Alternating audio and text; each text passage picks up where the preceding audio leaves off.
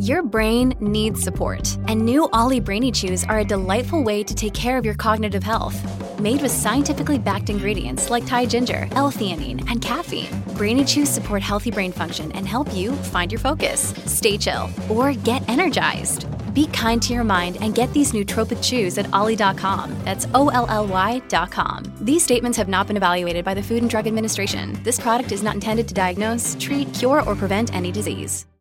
Hello, everybody. This is Marshall Poe. I'm the editor of the New Books Network. NBN listeners like to read books and buy them. So we thought we'd tell you that right now, our friends at Princeton University Press are having a remarkable site-wide sale. You can get 50% off books, including ebooks and audiobooks, with the code 50, F-I-F-T-Y, at checkout until May 31. You can save some real money on Princeton University Press books. I encourage you to go there and check it out.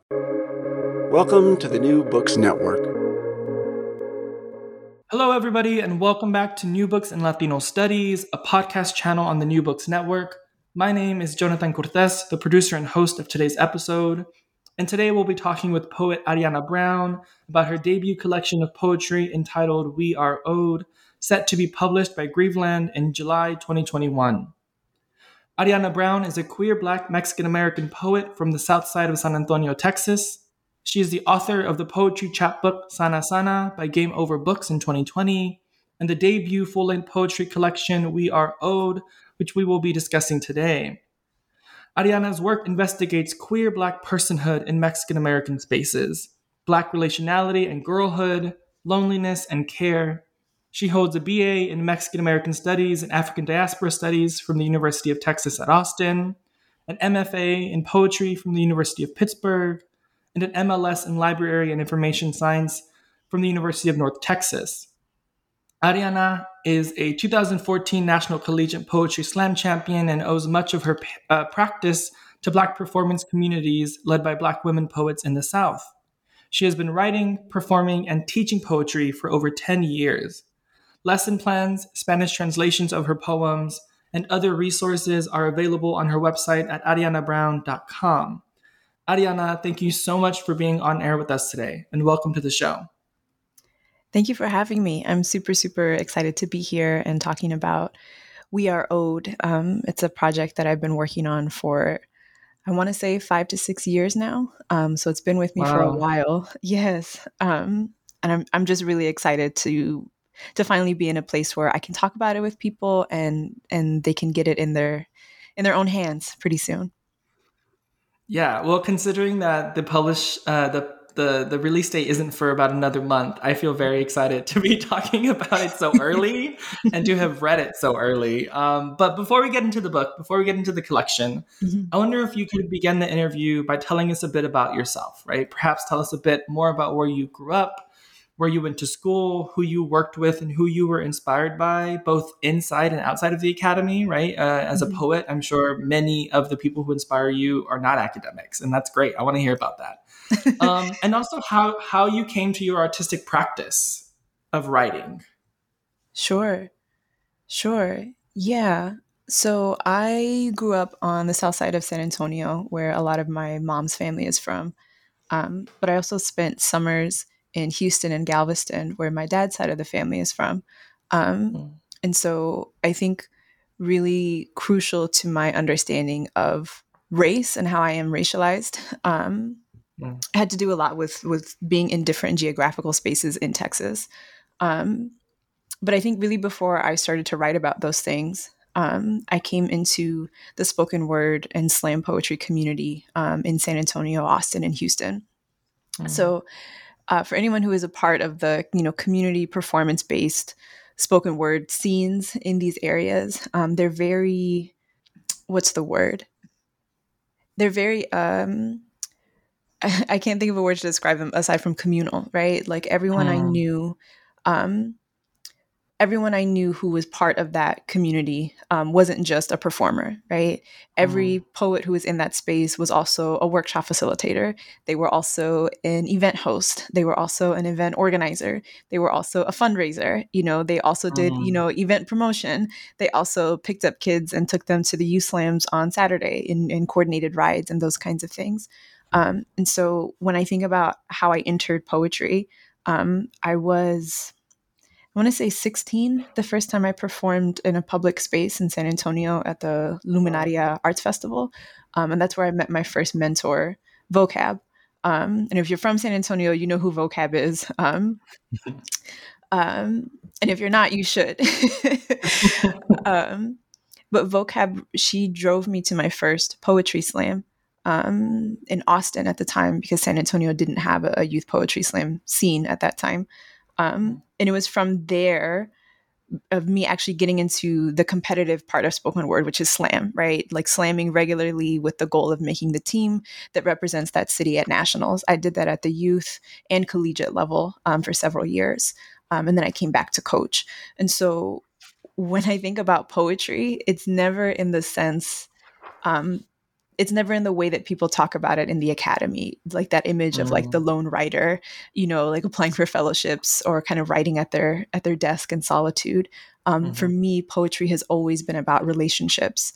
Though sometimes I write alone, I edit and I practice and I perform with others, and it's always been that way.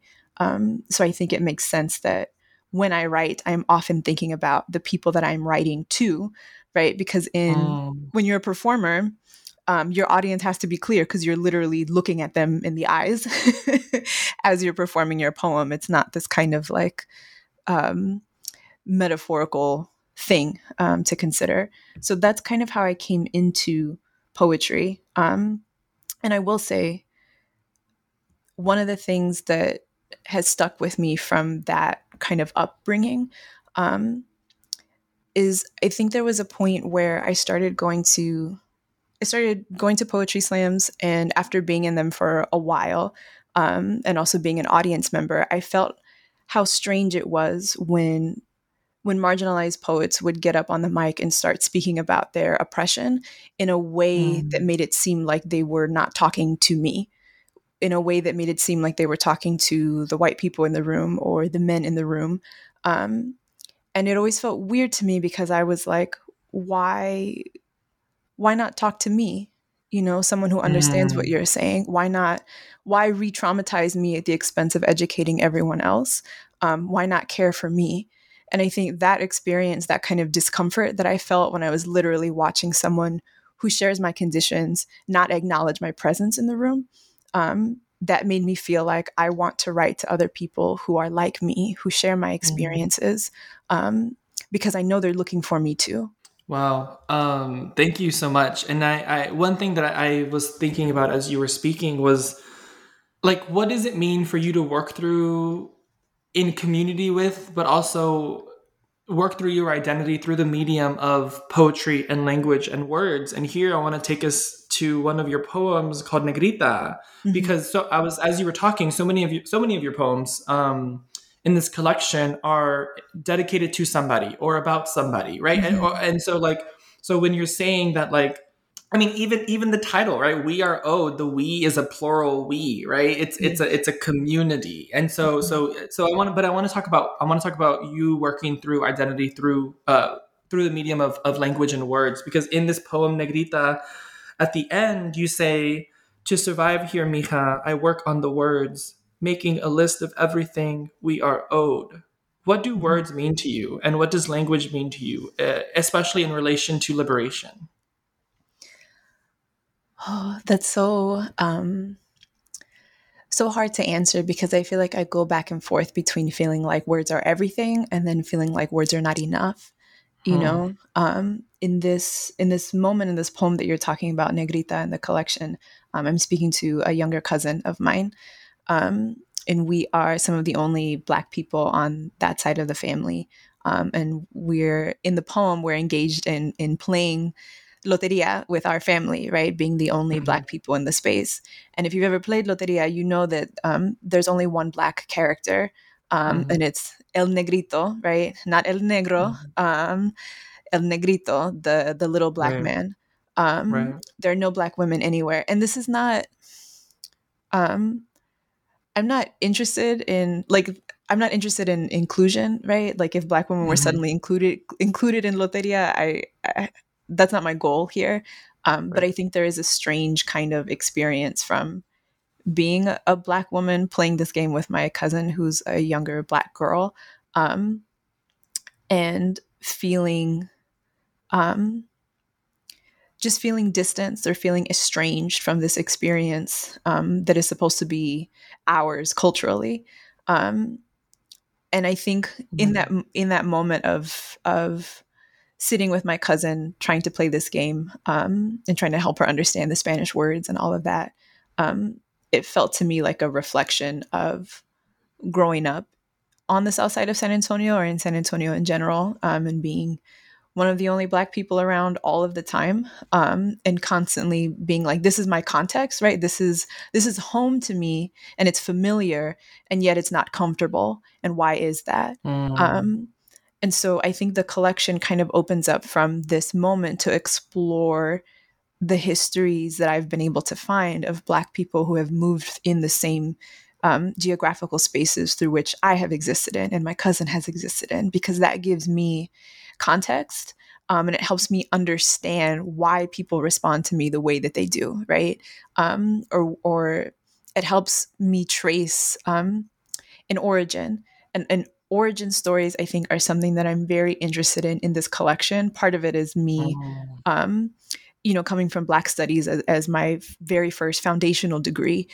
So I'm interested in, like, if I have an interaction with somebody, or me and my cousin are, sort of paused in this moment of looking at these Loteria cards, and having this question of where are we in this?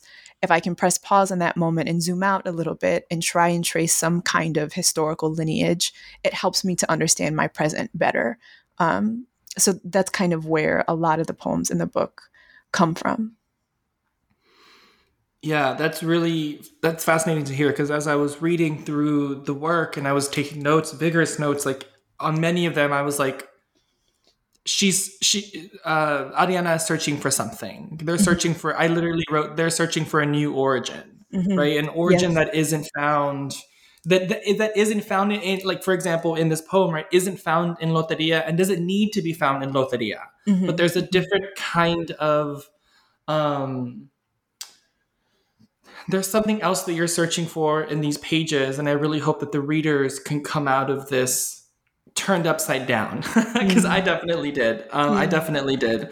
But Ariana, before we get into it more, I want to ask, so you mentioned that you had been working on this collection for about 6-7 years.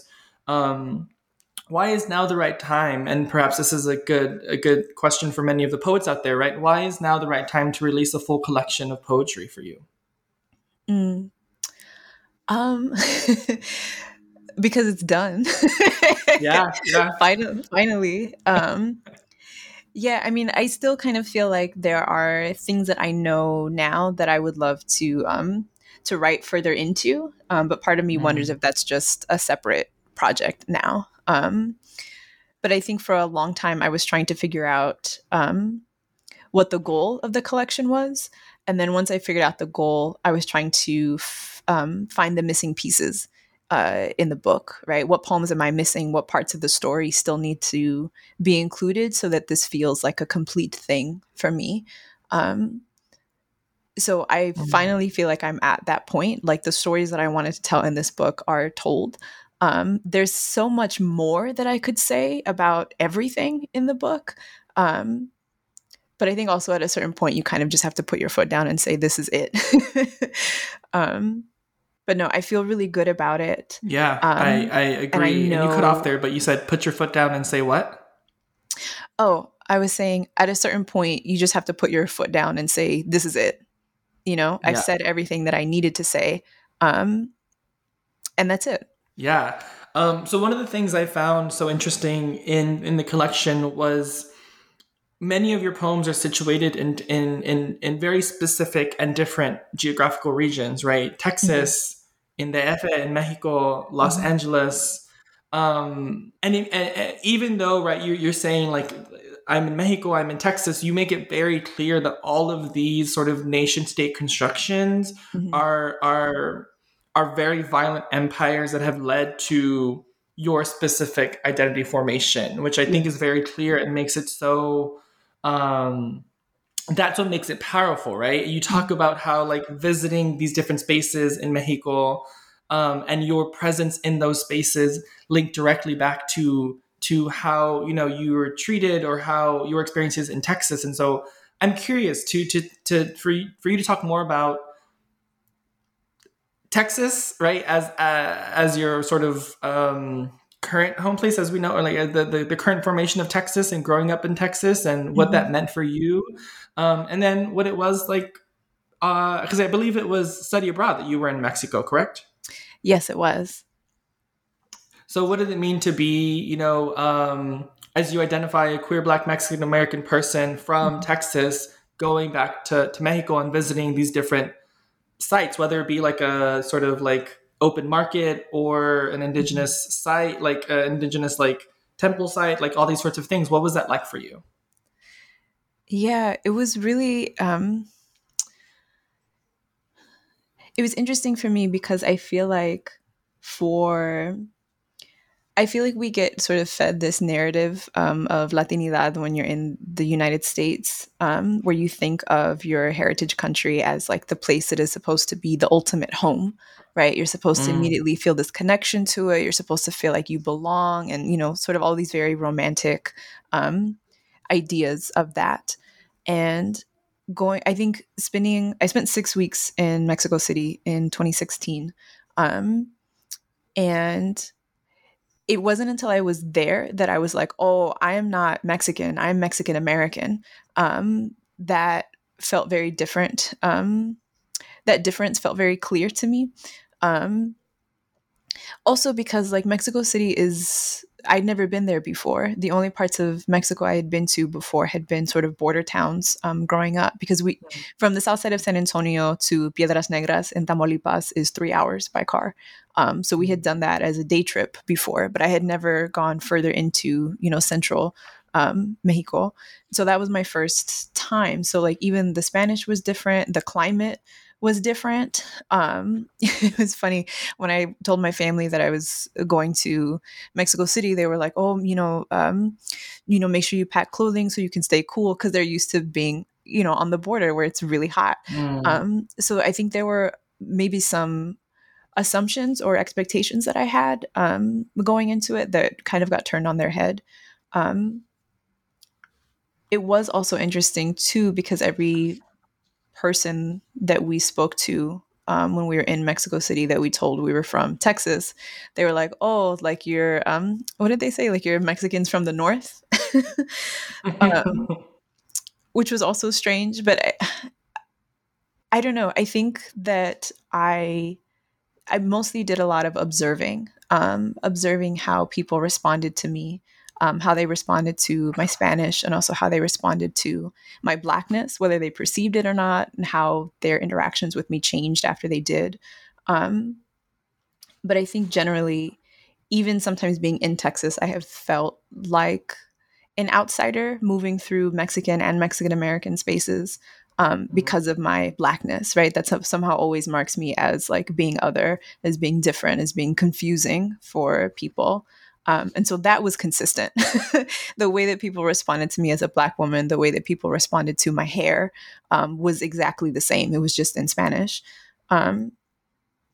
So I don't know. I think when I got back to Texas, I felt even more clearly, I think, that I needed to and I wanted to do as much research and try and find other Black people who have connections to Latin America, because I think that they know so much more about the limits of Mexican nationalism than I was taught to recognize growing up in Texas. So I think that's the place where it kind of led me. So who did you find? Well, this is really beautiful because I found Alan Peláez López. And their work is so important to me, just period, as an artist. I mean, you mentioned earlier that you were writing like Ariana is searching for a new origin or something like that. I think for a long time I've also been searching for a community. Like I think this book is profoundly about loneliness, loneliness that is produced by anti-Blackness, and needing a very specific kind of person or people to remedy that loneliness in some way. And I feel like Alan as a person and their work helps me feel less alone in the world, and also is always instructive for me. So it felt really good when Alan was one of the last people to look at this manuscript before I said, it's done. And I was very grateful that they wrote the foreword for it, because I feel like they knew how to contextualize my work before I did even. So I feel like from them, I'm learning to take a lot of cues from Afro-Indigenous and Afro-Caribbean people specifically. And I'm just very grateful for that. Yeah, I mean that reminds me. So all of what you're saying reminds me of two people in your work who you write a lot about, who are Gaspar Yanga and Esteban, right? And I'm thinking particularly about when you were saying that this book is about, in some ways, as you said earlier, right, community, but also loneliness, and how the very violent histories of empires have produced that exact contradiction, especially amongst the Black diaspora, through enslavement, through forced and coerced migration, right? Always, I mean, thinking about Esteban, right? I don't know. Do you want to introduce this to Esteban, or how you came upon this historical actor, this historical figure in your work and your research, and why you decided to write about them? Sure. So I was an undergraduate student at UT taking a class with Dr. Marta Menchaca, and her course was mostly about sort of the history of how Mexico became a nation state, right? From conquest to independence. So it covered a lot of information. And while she was teaching us all of these, all of this history, she told us about Esteban Dorantes, who was a person that I had never heard of before, which was wild too to me, right? Growing up in Texas, having studied Texas history as part of my public school curriculum, Esteban was an enslaved African brought to originally to help colonize Florida, right? But the men who owned him and the men who were on those ships could not survive the waters. And so they ended up shipwrecked in Galveston, Texas, which is where my father is from. And I was interested in this history because something that's always felt strange to me in Texas is that I feel like Mexican and Mexican-American history is always taught as being very separate from African-American history. And I feel like this moment of Esteban, who was enslaved by conquistadores, showing up in Galveston, Texas, a few centuries before the Juneteenth proclamation in Galveston, Texas, felt like they were in conversation with each other. And so I wanted to put that in the manuscript, right? That's also a place where my family is from. And so it's a place that I felt and feel a deep connection to. My great-grandmother still lives in Galveston, and I spent summers there as a child. And so when I learned that Esteban was one of the first people to walk the land, one of the first Black people to walk the land in Texas that we know of, and that he helped the Spaniards construct a map of Texas, it also had me thinking about the violence of colonization, of cartography, and also questioning how much agency he had, right? Like he was a scout. He would negotiate with indigenous people and leave markers behind. He was an advanced scout, so he would walk days ahead of the four survivors of the shipwreck and leave markers behind him to let them know if the area was friendly or hostile. And so I don't know. I also have a lot of questions about him because this is the thing, right? When you're working with an archive of slavery, is that so much of the information that you can find, none of it is from the point of view of the enslaved person. And often there are very little documents, right? Or little, if any, surviving images of them. So for both Esteban and Gaspar Yanga, from what I know, I have not been able to find any surviving images of them. So there's also this kind of elusiveness, right? Where I'm interested in this history, I have a connection to it, and I am receiving it in pieces. I think that's part of the loneliness too. Yeah, it's a sort of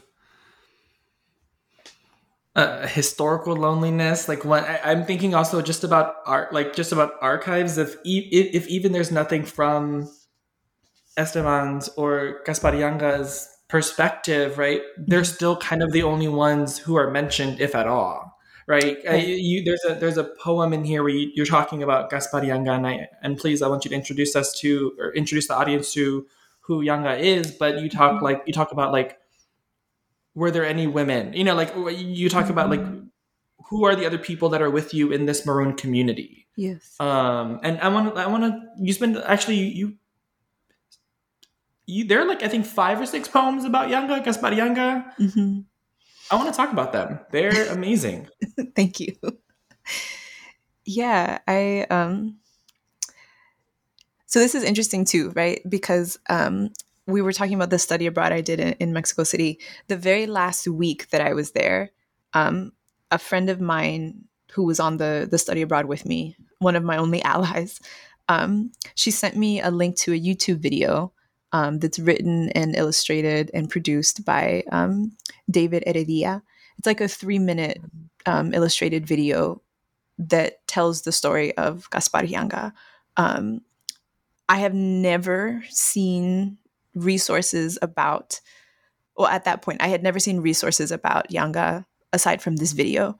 So it was, again, a moment of being like, as someone who is very engaged in learning about the history of Mexican Americans, of enslaved Africans, having never come across this history again, just kind of getting it in little bits and pieces from this beautifully done YouTube video that told the story of Yanga. So Yanga was an enslaved African person brought to Mexico City and enslaved in a sugar plantation in Veracruz.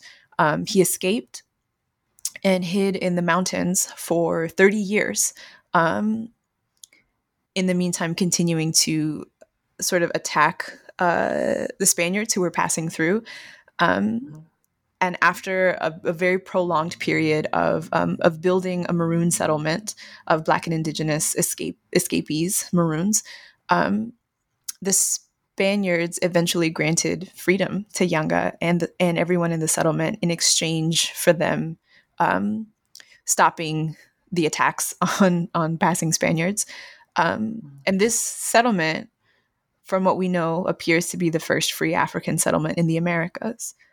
And is not widely known. It was wild to me when I found out. You know, I had been in Mexico City, one of the major slave ports of Mexico during the transatlantic slave trade, and I had never heard anything about him. And it really made me emotional learning about this during my final week after having experienced, you know, the anti-Blackness, the loneliness, the questions and curiosity. It felt so helpful and grounding to know that another Black person had been in this space before me in this particular way. Someone who was a liberator. And sort of because of that, and I don't think that our experiences in Mexico were the same in any kind of way. But what I'm trying to say is that they are related to one another. And it was from that relation that I wanted to write to Yanga. Because, again, there's not very much that I know about him. I couldn't really write sort of biographical poems about Yanga, but I could write poems that explored my relationship with Yanga. And I think in that way, I tried really hard to not assume anything about him that I do not actually have access to knowing.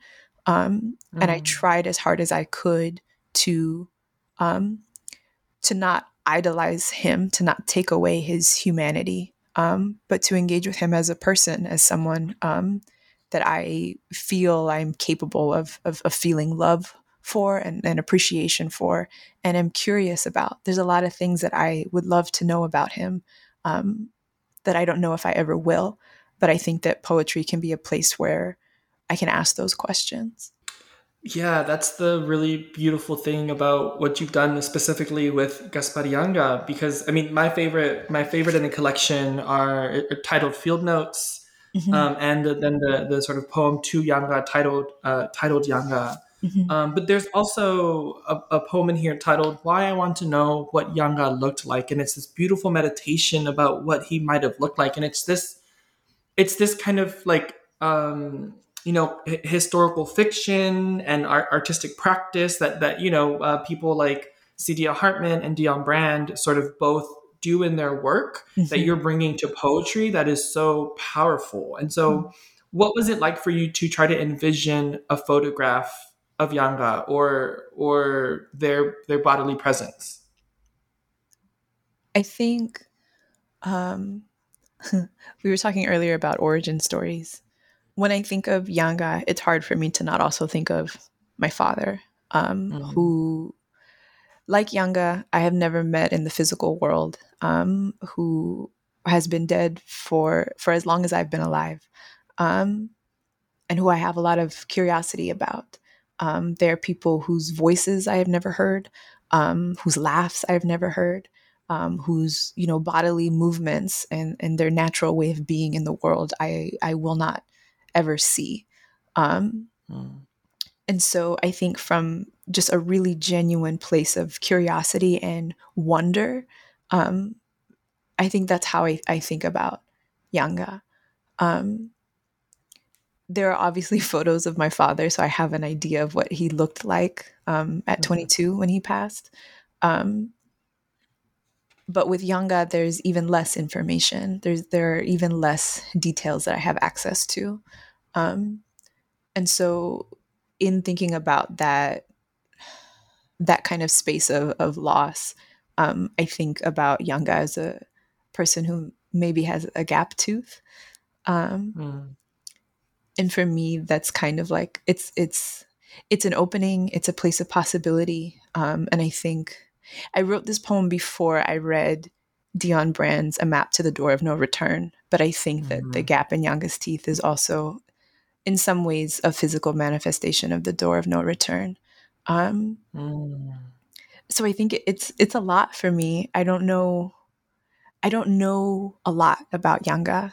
This is what I do know, and a lot of the rest of it I have to invent or imagine. And I think that can be a practice toward liberation, or a practice toward freedom of being engaged in that kind of active, creative imagining that is still careful with others.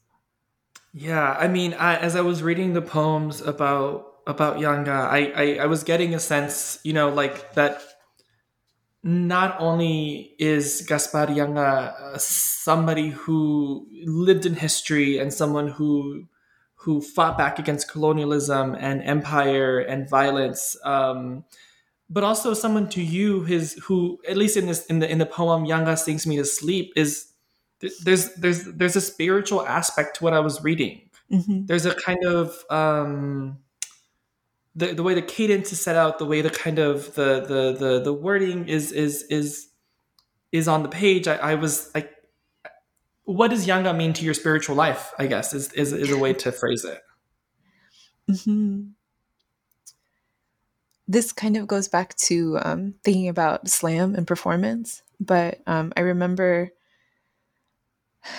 telling my curandera once that one of the reasons that I loved going to national poetry slam competitions, because they happen once a year, right? And there's different ones. They're different every year. They're always in a different host city. It's always a different set of people competing.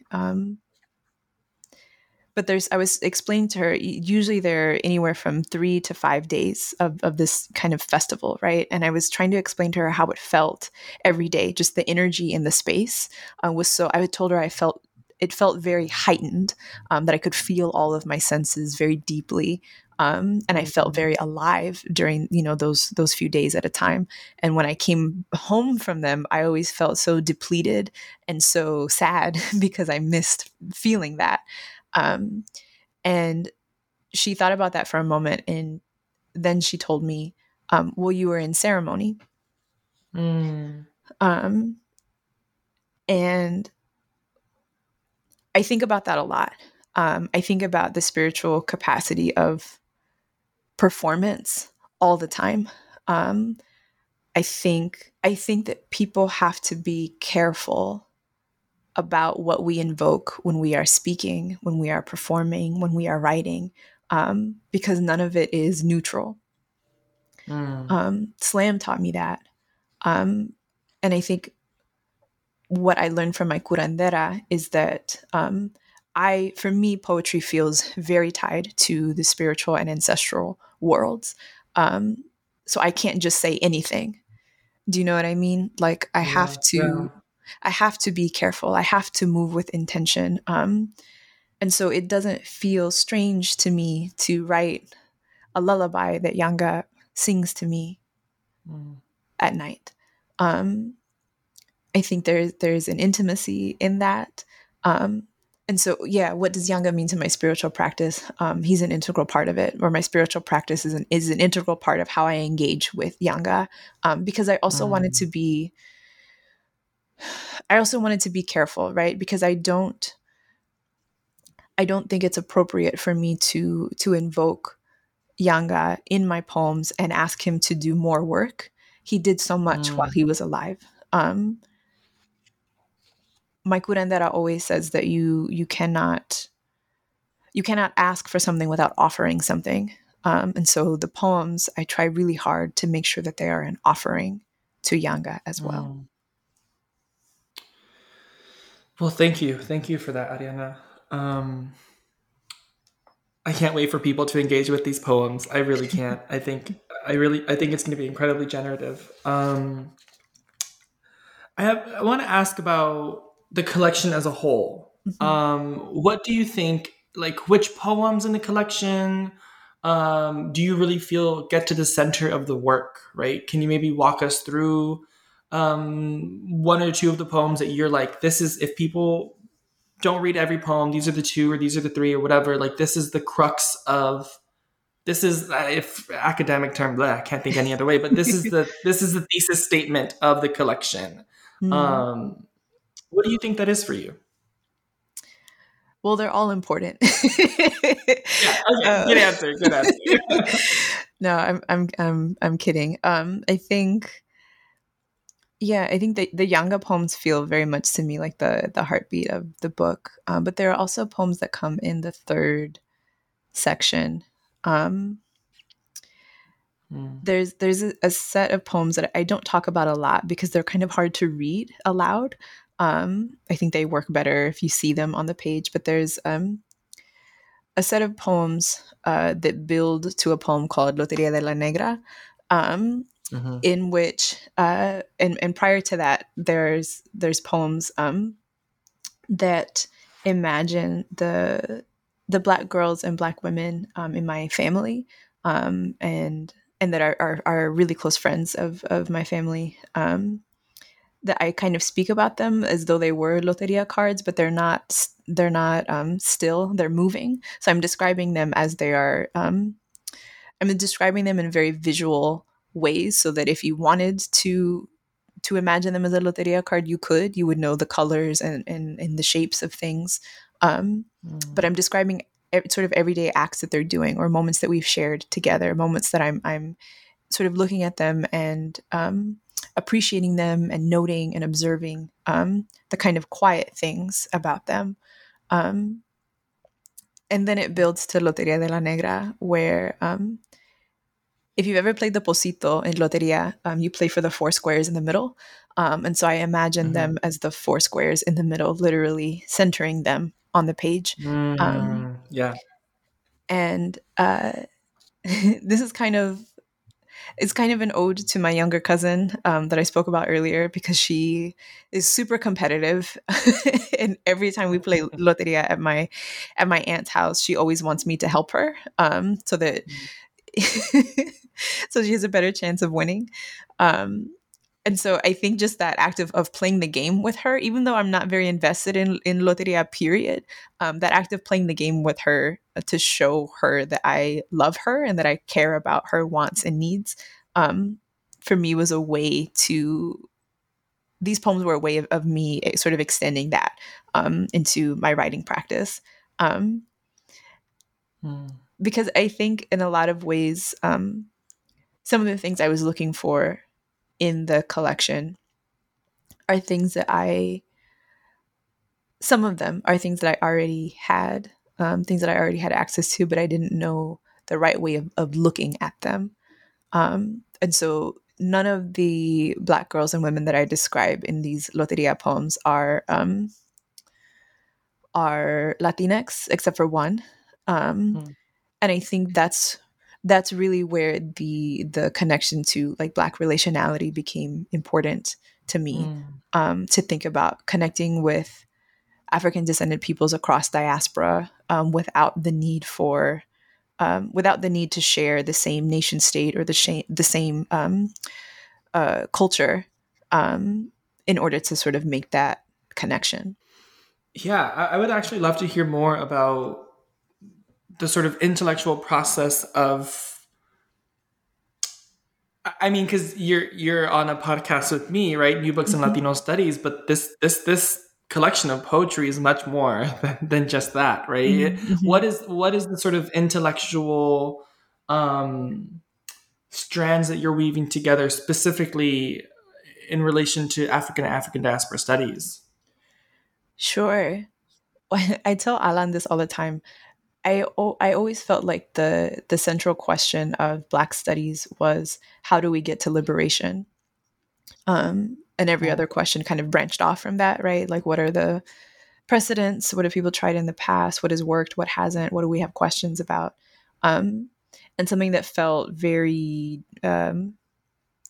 disarming when I started taking courses in Mexican American studies is I felt the central question of Mexican American studies was, who are we as people? And I have a lot of reservations about that, because that's not a politic. Do you know what I mean? And I think as someone who feels very done with narratives of authenticity, I wanted to go back to that question of, how do we get to liberation? And part of that is like, how do we find how do we find our people? How do we find the people that help us survive our current conditions so that we can make it to liberation? And how do we learn to care for them better? Which is, again, I think something I learn all the time from Alan that I'm reminded of. And I think I wanted to be really clear in this book of trying to reject that question of Mexican American studies of who are we as people. So I did not want to write poems that were, I didn't want to write definition poems, right? Like, I am a Mexican American from Central Texas, and this is my experience, and these are the foods I eat, and this is the music I listen to. I didn't want to write those poems because that is not my politic. And I don't think that's useful to get toward liberation. So these poems they're not trying to be cultural markers. They're not trying to be marketable. I am constantly harassed by Mexican nationalists on social media because of how often I talk about Blackness. And that's fine. But I wanted to be really clear in this collection that my commitment is to other Black people. And I think too, early in the collection, I talk a lot about, I talk about Esteban, I talk about Yanga. And so I think in the Loteria poems too, I wanted to be clear that that Black women and girls, for the most part, have been the people to sustain me and to make sure that I am okay and alive and that I have what I need in the world. And even in the last poem to Yanga, I ask him questions about gender and sexuality, because these are things that we map onto people, onto historical figures. But I have no idea how Yanga conceptualized himself. Right. So I wanted there to be an opening for that as well, that anything that leads us toward liberation also has to consider power relationships of all kinds, right? Not just with regard to race, but also with regard to gender and sexuality as well. Yeah, I'm spinning. My mind is spinning with everything you've just said, because I think that is precisely my frustration with Mexican American studies, Latino studies, Chicano studies. Is that there's not an urgency towards liberation, because there's no need to be, as non-Black people, as sort of like U.S. based non-Indigenous non-Black people. There's no urgency towards liberation, because we're always sort of moving towards whiteness. I mean, like that's kind of that's and I yeah, that's really frustrating. But that's for another podcast. But I think that it's so clear. Never once did I think like, oh, this is a poetry collection about representation, about like being Black and Mexican American and trying to fit in and whatever in a community. Like, this was very much like, as you said, right, your politic of liberation was very much all over the pages, because each one was about like moving away and moving towards something that is beyond nation, that is beyond gender, that is beyond kind of and it's just it's beyond how we conceive of our world nowadays. There's even in when you're talking about Gaspar Yanga, you have this line, and I'm going to flip through my pages, and I know there's going to be a lot of noise, but you say something like, "Teach me how to live beyond nation," and that's such a heavy task, right? And as you said, like, these are offerings to Yangan in ways that hopefully that connection between you two grows stronger. But I'm really interested in how you see this collection of poetry moving through the world. It's going to be published in about a month. That we're recording today on June 16th. It'll be published July 29th. What are your hopes for it? What are my hopes for it? I hope that I said the right things. I hope that I asked the right questions. I hope that I continue to learn. I hope that people engage with the book, with all of the book. I think something that happens a lot with some of my earlier work, while I was still sort of developing the politics that I have now, is that I feel like a lot of Mexican American folks, particularly from Texas or from the Southwest, kind of latched on to my work, and were kind of like, oh, this work makes me feel like proud to be Mexican or something. And I hope that people don't feel that when they read this book. I hope that this book disrupts ideas about pride in and allegiance to a nation state. That I hope comes through really clearly. And I hope that the people who are looking for the book are able to find it. And I hope that I'm able to find them, or they're able to find me. I think that's everything. Yeah. Ooh, I love that. You hear that, non-Black Mexican Americans? This book is not for you. I mean, it is, but it isn't. It's both. Yeah.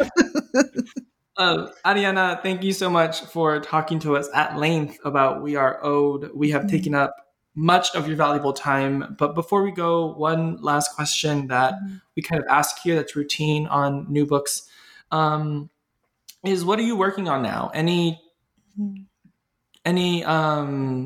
tours, any events that you can tell us about, look forward to? And also, are you open I don't know how the wording for this, like, is your booking open? Like, I don't know, for speaking engagement, for hiring, those sorts of things? Yes, thank you for asking. So Alan Pelaez Lopez and I are going on tour, virtual tour again this fall, where we both have a lot of new work. Me thinking about We Are Ode. Alan has some work that they are excited to share as well. And so we do poetry performances with Q&As. We also co-facilitate writing workshops that are very political. And we each have artist talks where we speak about our own artistic practice and take questions. And so we're doing all of that for the fall. And also, I am working on some new writing that's thinking a lot about the body, desire, gender, Blackness, and Black girlhood in particular, the ways that it is not protected, and the ways that I've experienced that and kind of but shown up for other Black girls and women in my life who have needed support that was not provided to them by the world and by other people. So I'm thinking a lot about the ways that this world fails Black girls and women in particular, and the ways that we build communities and friendships and love and relationships with each other, and the ways that that's sometimes not enough to keep us alive.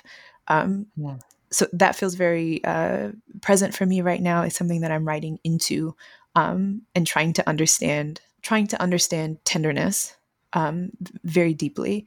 So that's sort of what I'm writing on right now. I have no idea when it'll be out in the world, but say a prayer for me that I keep having the words keep finding me.